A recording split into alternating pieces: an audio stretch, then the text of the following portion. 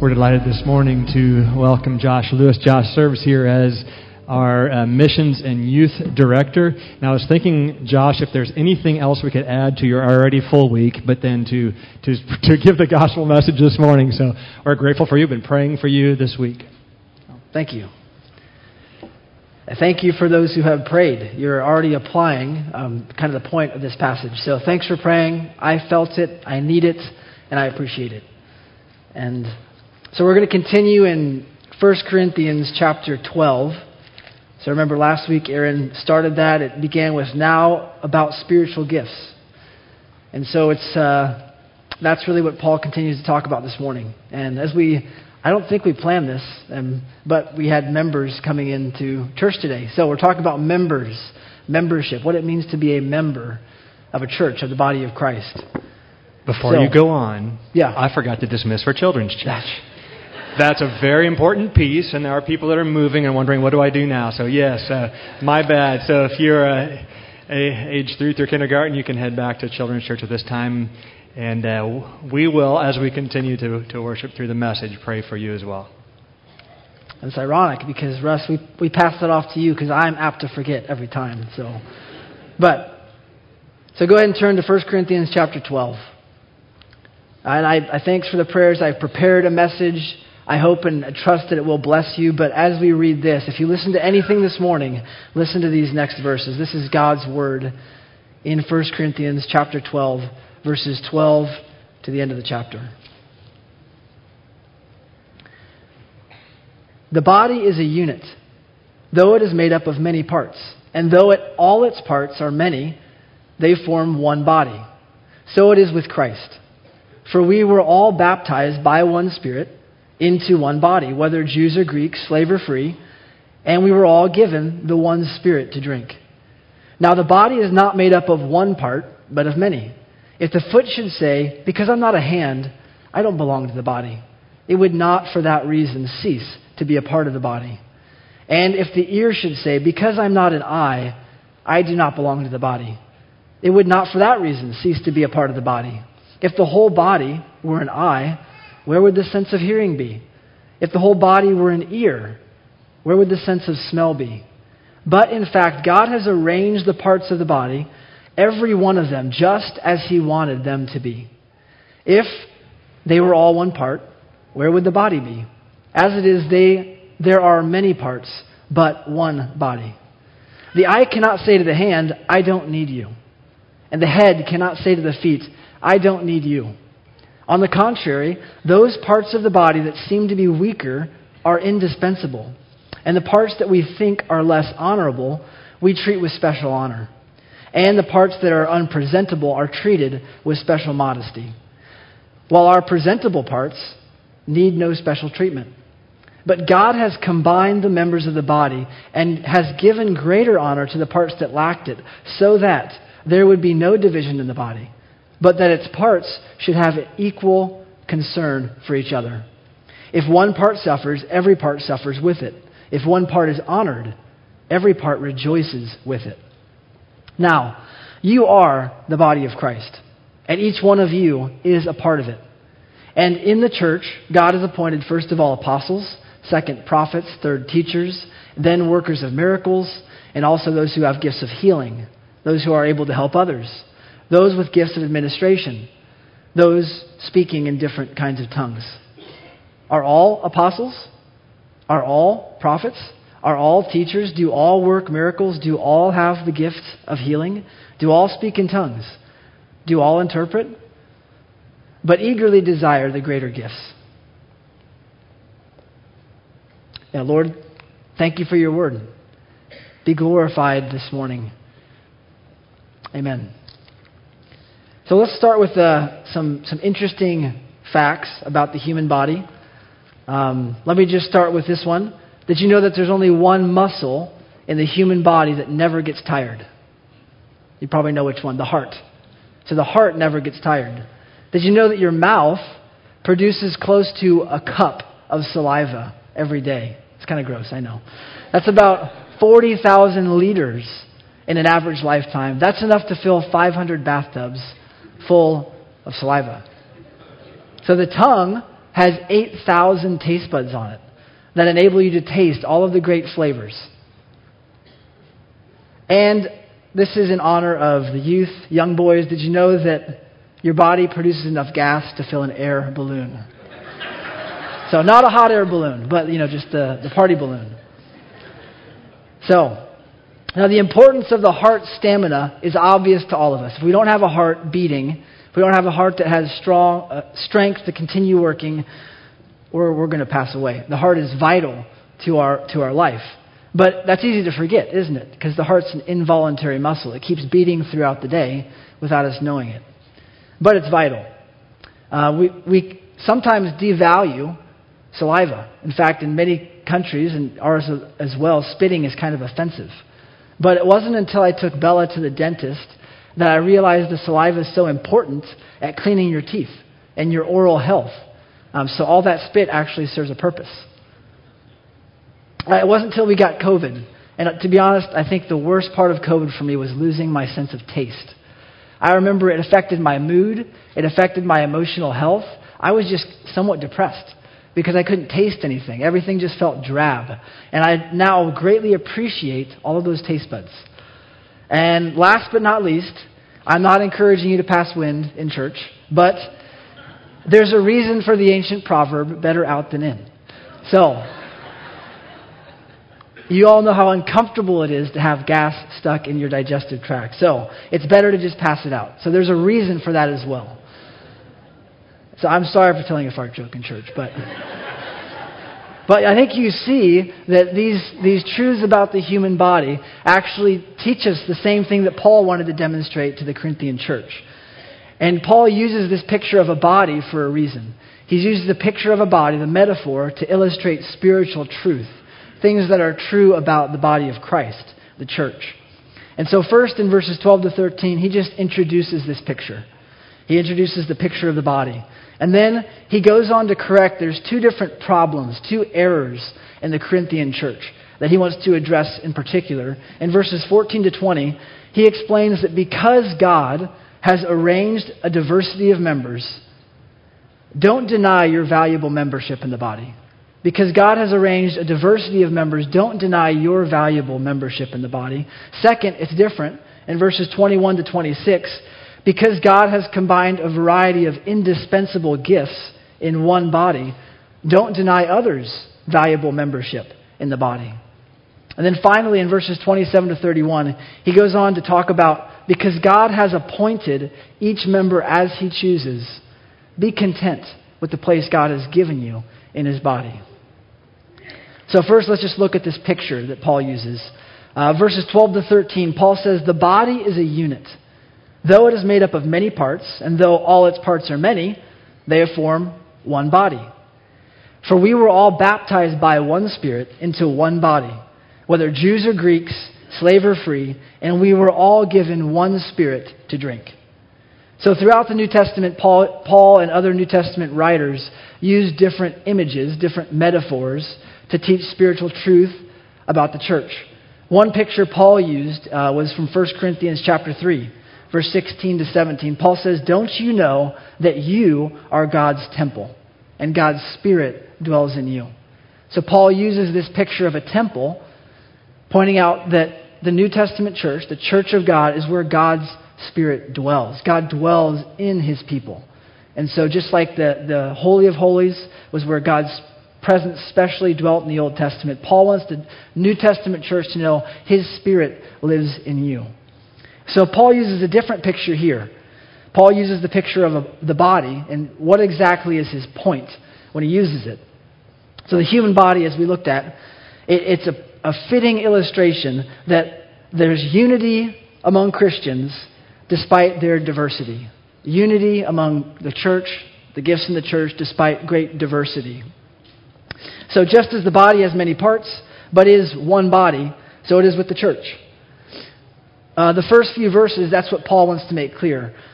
He also wants to make two things very clear. And first, he wants them to know that unity that Christians have in the church is in the face of great diversity.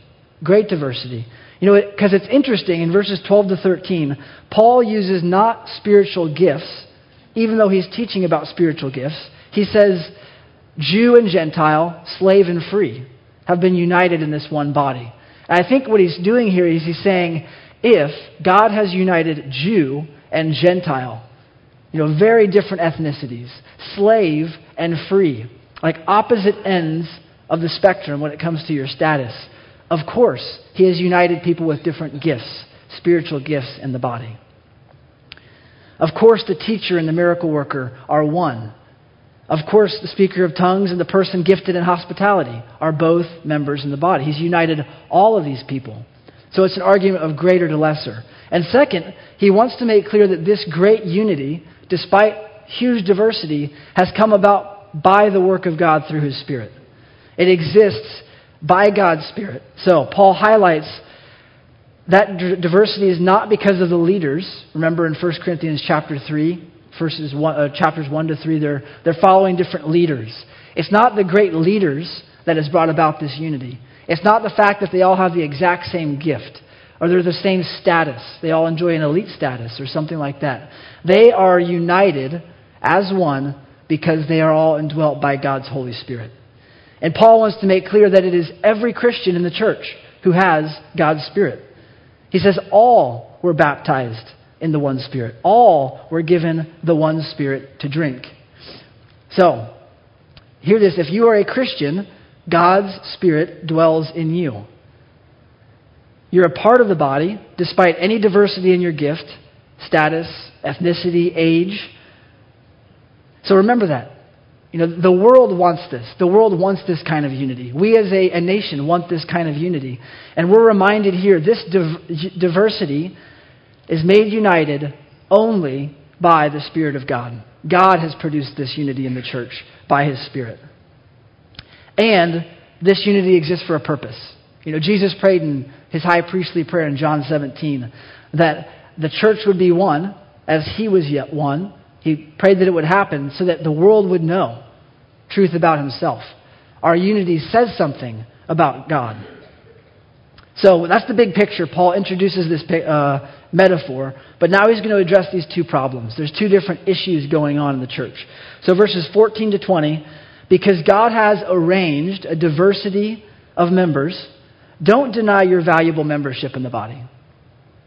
So the error here is pretty clear. Some people in the church at Corinth are doubting or questioning their valuable membership in the body of Christ because they lack certain gifts. And many think it was probably particularly the gift of tongues. They were saying, I'm not a part of the body. Paul corrects this error. He says, now the body is not made up of one part, but many. If the foot should say, because I'm not a hand, I don't belong to the body, it would not for that reason cease to be a part of the body. And if the ear should say, because I'm not an eye, I'm not a part of the body, it would not for that reason cease to be part of the body. So some people probably are thinking, I don't speak in tongues.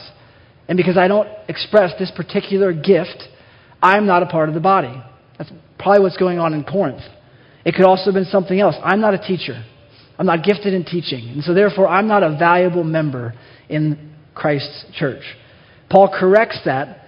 First, he just corrects it through his statement. But now he says, through this image of the body that we can all access through general revelation, that's not true. And you know it from the body. If the whole body were an eye, where would the sense of hearing be? If the whole body were an ear, where would the sense of smell be? Or, to apply it to his particular situation, if the whole body was gifted in teaching, but no one was gifted in helping, how would anyone help those in need? If the whole body was made up of servants, but no one was gifted in leadership, who would give leadership to those serving hands? So it's not just from the natural picture, though, that he does this. He also does it ultimately, he grounds this command in God's plan, his purpose. He says, but in fact, God has arranged the parts of the body, every one of them, just as he wanted them to be. If they were all one part, where would the body be? As it is, there are many parts, but one body. And so first and foremost, just as we think about how this connects with us, if God's Spirit dwells in you, so if you have put your faith in Jesus Christ for salvation, God has put his Spirit in you. And if God's Spirit dwells in you, you are gifted. God's Spirit dwells in you. You are gifted. You are a gift to the church in some way. So, again, it could be the Corinthians are saying, okay, I'm not displaying this particular gift, therefore I'm not gifted, and I am no value to the church. And Paul is saying, no, that's not the case. So here's just a way of looking at it. Pulling from just a few of the New Testament lists of spiritual gifts, and I'm not even going to pull some of the more miraculous gifts because maybe there's controversy there. If I pick the smallest possible list, here's some things that are listed by Paul. Teaching, helping others, discernment, administration or leadership, service, encouragement, giving, faith, evangelism, and mercy. Now that's the smallest possible list, and there's a lot on there. And so there are many ways you might be gifted to bless the body, and you are gifted. And so here's an unmysterious way about going about this. 1 Peter, in chapter 4 of his letter, verse 11, he basically groups the spiritual gifts, the gifts into two categories, service and speaking. And so one way we can go about this is start speaking when you're in the context of a 242 group or a Bible study or on Sunday morning meeting with people or in some other ministry. Start speaking with the goal of building up the body and see what God blesses. Just open your mouth with a heart. Say, I want to bless others. I want to encourage. I want to build Christ's body and speak and see what God blesses. In some way, you might find you're gifted in a way you didn't know, or He might affirm through the body as they tell you, that was a blessing to me. I'm encouraged, or I'm strengthened, or I'm convicted, or whatever it may be. The same can be true of serving. Start serving. Join a missions team. I'm being selfish here. Missions team, youth ministry, okay? We could always use more with the youth ministry. Worship team, Bible studies, CBC Kids, building tasks, physical needs in the community. Jump into one of those areas and start serving and see how God might use you to bless others. We're in the process of planting a church, and the Lord knows we need all hands on deck. All of us are gifted. All of us have a gift He's given for a purpose, to build the body of Christ. And you won't know what you have until you start serving. You start speaking with a desire to love and build up His body. There's no one who's a bench warmer. There's no one on the sidelines. There's no one just filling a seat. All of us are gifted. So first, don't deny that you're gifted. You are. And once you identify that gift, don't deny that you belong to the body, even if it's not that flashy of a gift. Every gift is vital to the ministry. Every gift is important. That's kind of where Paul moves to next. In verses 21 to 26. Because God has combined a variety of indispensable gifts into one body, don't deny others' valuable membership in the body of Christ. So Paul follows a similar pattern. So it's very similar to the last error. The way he refuted that error, first he states the error, the problem they had. Second, in verse 22 to 24, he refutes that error with the picture of the body. And then in 24b, he grounds his command in God's sovereign plan and purpose.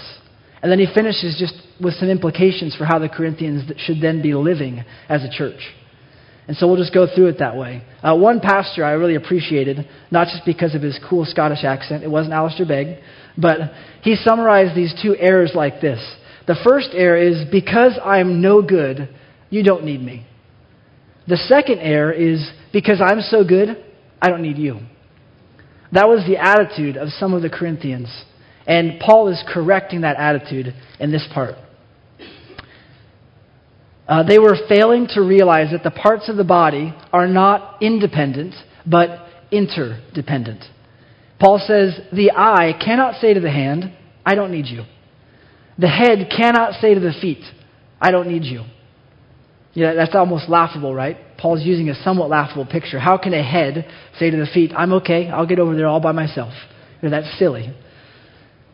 Paul refutes it next.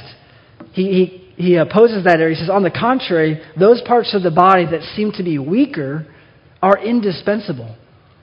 And the parts that we think are less honorable, we treat with special honor.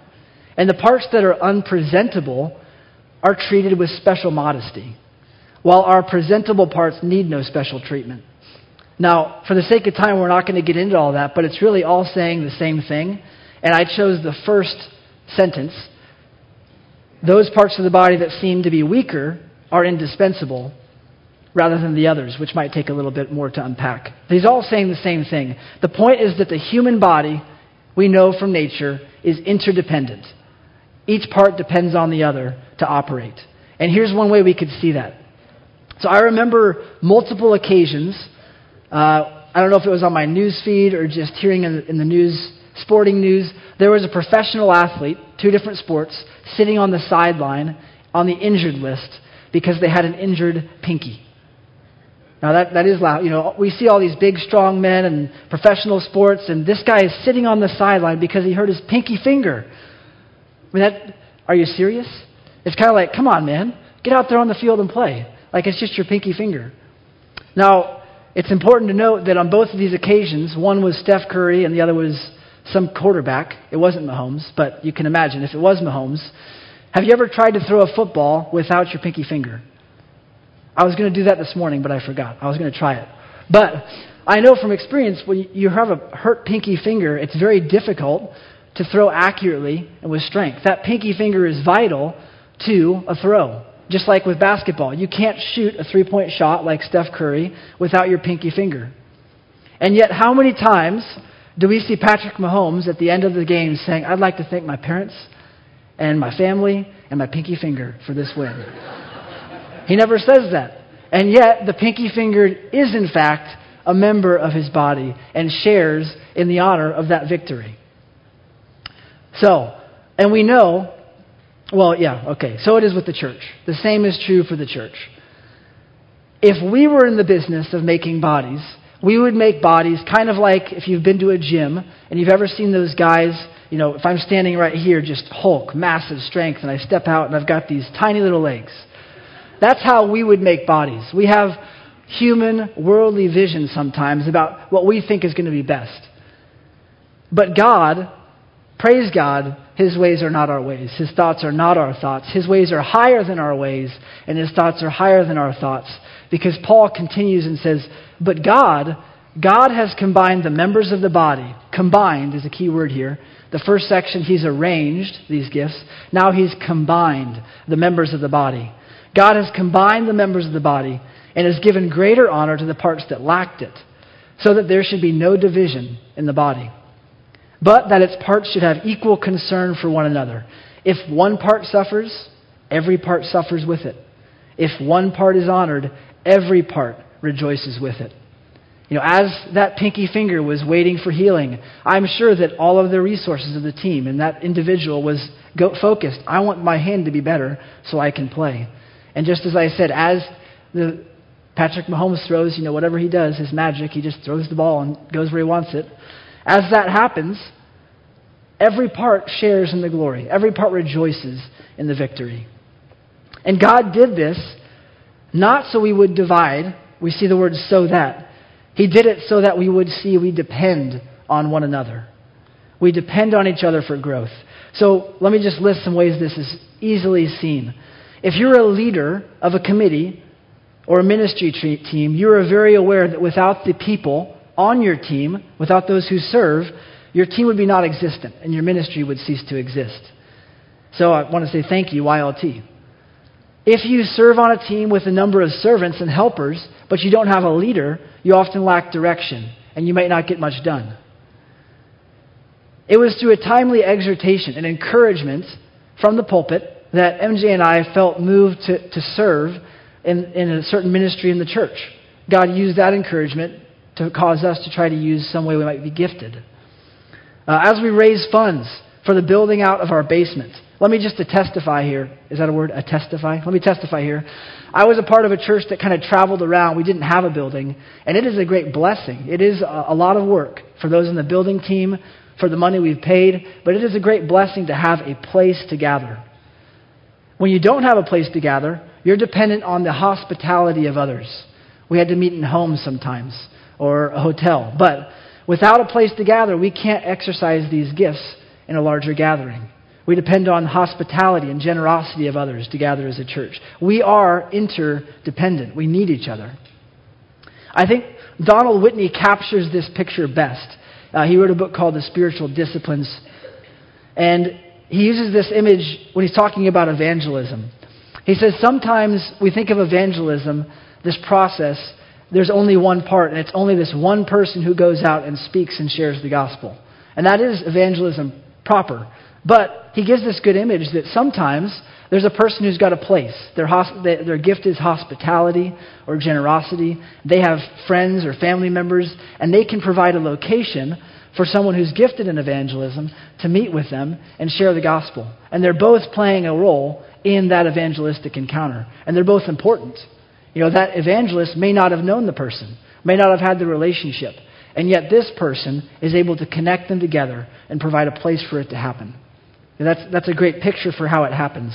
Also in the Great Commission, missionaries can go out, but often missionaries depend on the generosity of others to support them in their gospel ministry. So Paul reminds us that those parts of the body that seem weaker are indispensable. Indispensable. You might think you don't need others. And God, through His Word this morning, is telling you, you need others. You need those weaker parts. They are vital to ministry. You might be saying, okay, I've got this great gift, and really those other gifts, they're kind of nice, but they're not really that important. God, I hope through His Word this morning is convicting me, convicting us, if that's your heart. You know what? I've got the real gift. Those other gifts aren't that important. God wants to convict us. We should repent of that attitude. All of the gifts are vital to our ministry. And finally, he does give some teaching in 27 to 31 that because God has appointed each member as He chooses, be content with your place in the body. Because God has appointed every member as He chooses, be content with your place in the body. So Paul starts off, now you are the body of Christ, and each one of you is a part of it. I think it's easy to miss. Paul here first takes it from the abstract. He hasn't used the phrase you yet. He's been talking in some sense about the general reality of church. But now he takes it from the general to the particular, and he says, you, Corinthians, you are the body of Christ. And each one of you is a part of it. And I want to take a moment to reflect on that because it's easy to overlook. Christian, whose body are you a member of? If you are a Christian, whose body are you a member of? It's not Aaron's, it's not Russ's, it's not the elders, it's not a USMB board. We belong to one another, but we are not the head of the body. We are the members of the body of Christ. The King of Kings, the Lord of Lords, the one to whom all authority in heaven and on earth has been given, the one who has the name above every name. You, Christian, are a member of His body. Now that is an honor. No matter what place, what part you have, if you are a member of the body of Christ, that is the greatest honor that can be bestowed on anyone. Doesn't matter if you're 6th grade or 60 years old, whether you're gifted in leadership or helping, service or speaking, encouragement or hospitality. It doesn't matter what ethnicity or your employment. If you've turned to Christ for forgiveness of sins and been filled with His Spirit, you are a part of His body.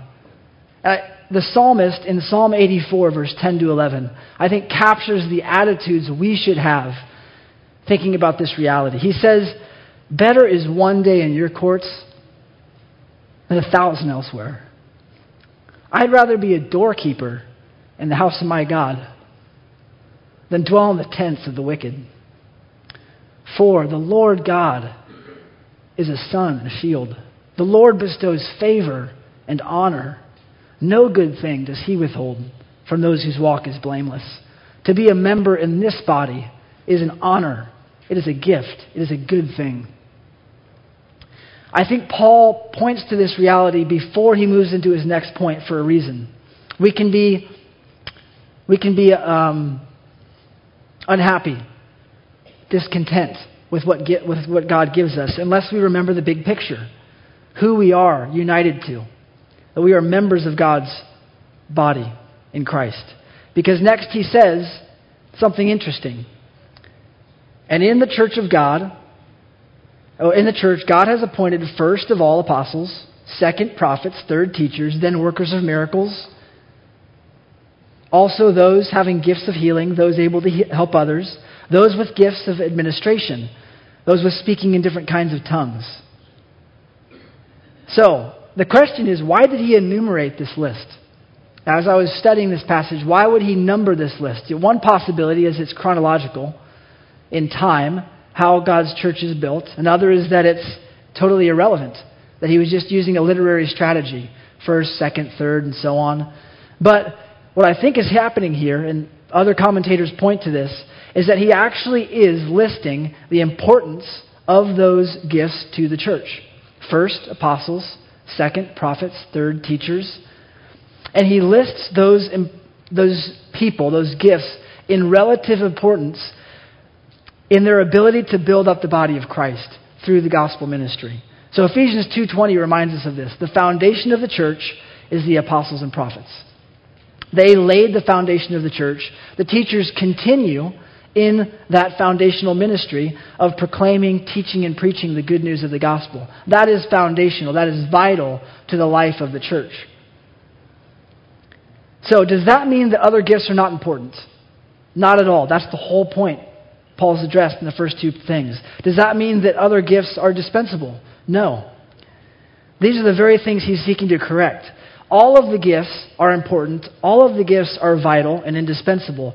But we would be wrong to say all of the gifts are equal in importance when it comes to the end goal, which Paul makes abundantly clear in 1 Corinthians chapter 1, 12 to 14. It's the building up of the body. He says it repeatedly. The building up of the body. Now, what is happening probably is these Corinthians are taking the gift of speaking in tongues, which he's later going to address, which actually, without an interpreter, has no ability to build the body, and they're making it first and foremost, greatest because of its flashy character. It made them look good and spiritual.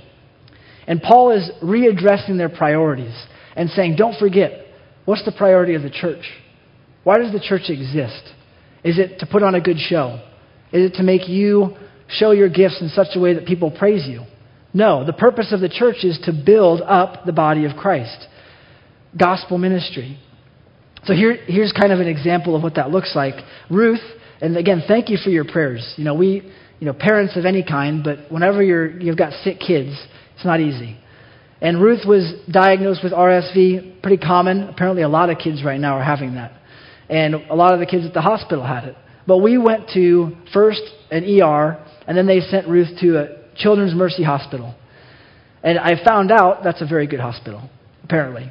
Because every time people said, how you doing? How can we pray for you? I said, well, Ruth's at Children's Mercy Hospital, and people were basically like, oh, you're fine. That's obviously an exaggeration, but people seem to think, oh, you're in good hands. Don't worry. Oh, you're at Children's Mercy. You'll be good. There's good staff, good people there. So, apparently it's a good hospital. We had a great experience. And now the hospital staff, from just the people I saw when I was there, included security, administration, CNAs, nurses, med students, and doctors, just the few that I interacted with. All of those people worked for this reputable institution, Children's Mercy. It was a strong, well-known, honorable institution. But each plays a different role. And we have to remember, what's the point of the hospital? Why do hospitals exist? Hospitals exist to grant healing, to restore health. And I'm honestly, if Children's Mercy was the best, most comfortable hospital, people probably wouldn't have said, you'll be okay, you'll be comfortable, don't worry. Because the point of a hospital is to grant healing. Now we have to remember, what is the point of the church? Why has God chosen and built His church? Why does the church exist? Well, chiefly to worship God, to save sinners, and to sanctify saints, to build up people in the body of Christ into maturity, to make people, like we've read this morning, like the Son of God. So we need to remember that. There is a priority in our gatherings. The purpose that we gather is to be built up, to grow into likeness, like Jesus. I think the Corinthians needed that reminder. They were taking some gifts that were overly flashy, that made them look really spiritual, and making those most important. And what does Paul do? He actually puts that gift at the very end of the list. At the end of the list is, and speaking in tongues. I think he's giving a rebuke there saying, don't forget why the church exists. Those gifts are given not so you can look good, but so that you can build up others to make them more like Christ. A final few applications.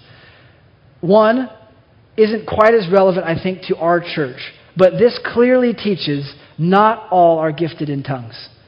Paul lists a repeated question. Are all apostles? Are all prophets?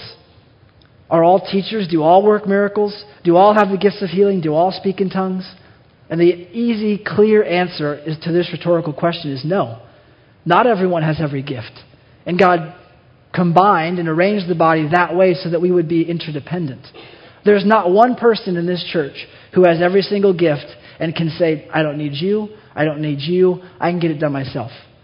And God has arranged the body that way so that He can, we see that. We need one another. So some of us, again, they're speaking in tongues. Aaron's going to be addressing prophecy, speaking in tongues as we go through the rest of this series. We're not going to dive into it too much. I do think it's important we see here, not everyone speaks in tongues. Not here, not there. I think definitely not today. But Paul is addressing that error. No, some of the people in the Corinthian church don't speak in tongues. They're still a member of the body. Not everybody speaks in tongues. But more relevant to us, some of you need to hear this. So some of you needed to hear this. You really are gifted. You don't think you are. God's Spirit dwells in you. You are gifted to build and bless the body.